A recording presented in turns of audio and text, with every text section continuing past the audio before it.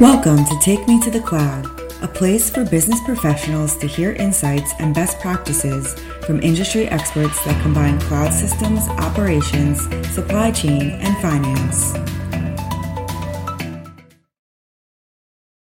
Hello, everyone, and thanks for joining us on another episode of Take Me to the Cloud. I am your host, Melissa Holton, and today my co-host is the lovely Kim Gordon. Kim is a Scrum Master and a Senior Consultant here at Witham. Hey, Kim, how are you?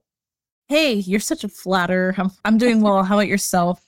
I'm good. I'm so glad to talk to you today. We are talking about project management challenges and some useful tools that can help projects be successful and get engagement from the team and clients and stakeholders.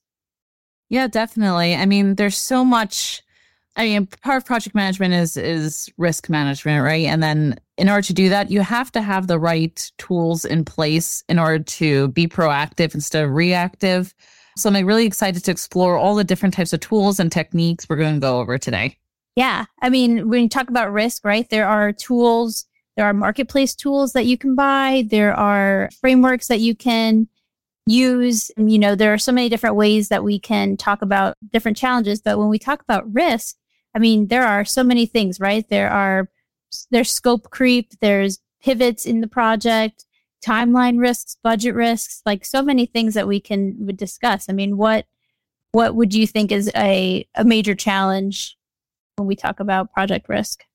I can go on forever about some of the challenges, but I think what it all does boil down to, whether it is scope creep, whether you do just have challenging personalities, sometimes just schedules get in the way and the project's not prioritized. You can be starving the beast, so to speak. There's a lot of different things, but what it all boils down to, no matter the risks, no matter what type of risk, it boils down to that timeline, budget impacts, your milestones in the project, your return on that investment, as well as resource risks. So whenever we think of risks, if it's always going to impact those different categories. And it's really important when you leverage tools to be able to track those risks, how you're faring, or try to prevent them, and really get the team to be aware of what these are. So sometimes there's a danger of under-communication around these risks until it's too late.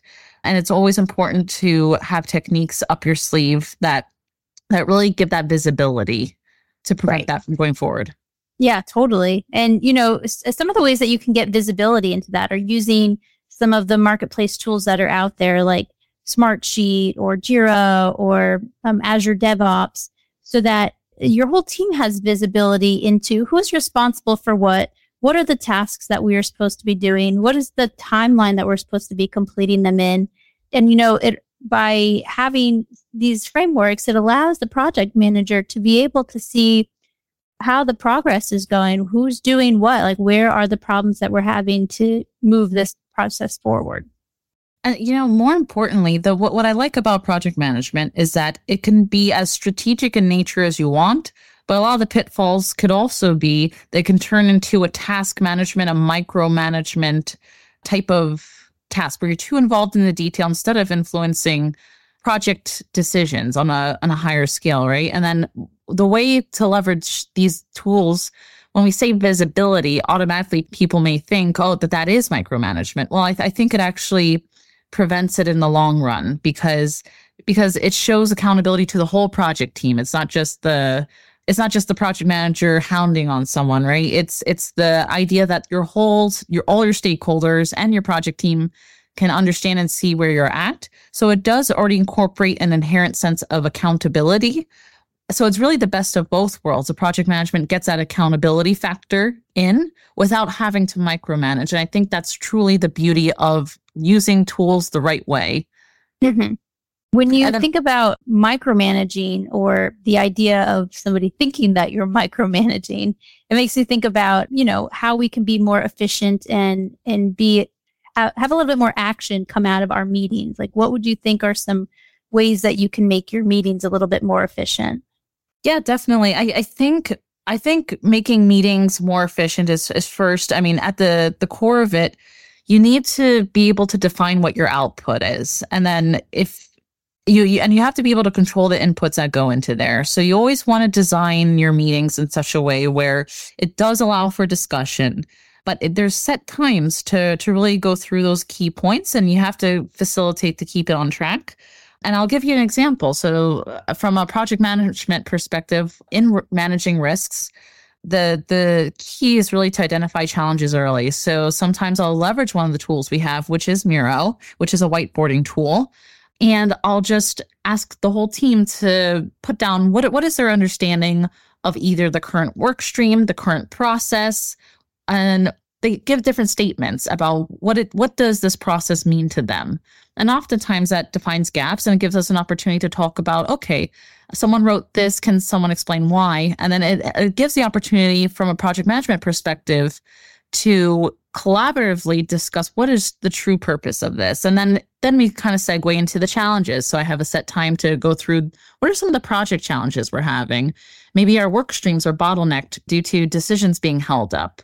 When we go through those challenges in a very non-threatening manner, and everyone has a turn in that whiteboarding session to put down those challenges, they're more likely to think of ways to also solution upon them. So what it really does is you have to find a way as a project manager to really get buy-in in order for people to listen to you, but also for them to solve their own problems and become independent. So that way you're not on top of their case all the time. And then oftentimes that automatically results in them producing solutions on that Miro board. And that becomes our next action plan. So I know with them, we use Smartsheet for our project management tool. So what's the outputs that are produced in that whiteboarding session are entered into there. Then we have a touch base and we say, hey, last week we discussed XYZ on this Miro board. I'm going to bring it up. Can we just go over how we're tracking against these and what's getting in our way from actioning any of these, if that's the case? So it's also being consistent with your tools. I think that's where user adoption comes into play. So you can have all these tools, and if no one's adhering to it the way you need it to, or if no one's truly following up on it and holding people accountable to what was discussed, everything's going to fall through the cracks. And that's where bleeding into your risks come into play. So user adoption is key. If I had a workshop, but I never brought up that workshop again afterwards and just assumed everyone was going to do what they needed to do there, then I'm not proactively solving problems through there, right? So it's always key to have that follow-up to keep accountability. And then if you keep it friendly, you'll reduce the amount of resistance you get. And then you get resistance from all sides of the coin, from clients, your own team, the client's project team. So it's really essential to always have that, be able to get team buy-in through that collaborative approach. And you get the same results that you wanted to, maybe even more with a more linear, direct approach. Right. Yeah. No, I like that. How do you feel that you can get stakeholders involved as well, not just the team that is involved in maybe doing the configuration or the design of the project, but stakeholders to stay involved and making sure that, one, they're held accountable for their actionable items, and two, that they are, following up on timelines and budget risks. Right. So I see stakeholders on the client side as my counterparts. So I can leverage them to have influence within the teams. And it's very key that we're all on the same page. And then oftentimes you don't want to start off the bat with a finger pointing type of dynamic, right? So I oftentimes start off my client relationships with the Miro board and be like, hey, these are some of the pitfalls we're going to fall into. Can we think of anything that might get in the way? So off the bat, I try to start that collaborative approach. So whenever we do hit snags, and in any project, it's never going to be perfect. So there will be snags. There might be a temptation to do finger pointing. If I start off that relationship off the bat in such a way, oftentimes I get much better results whenever we do have a problem. So it becomes less of, hey, with them, you didn't do XYZ. Now it becomes more so, hey, with them, I think we're having an issue. Maybe bring up the Miro board, let's problem solve through it. And when we collaborate like that, we're on a united front at that point. So I'm working with the stakeholders. The stakeholders are working with me. I can leverage them. They can leverage me with the challenges. So if they have more influence on their team, we can come up with an action plan after that. And stakeholders own the decisions at the end of the day.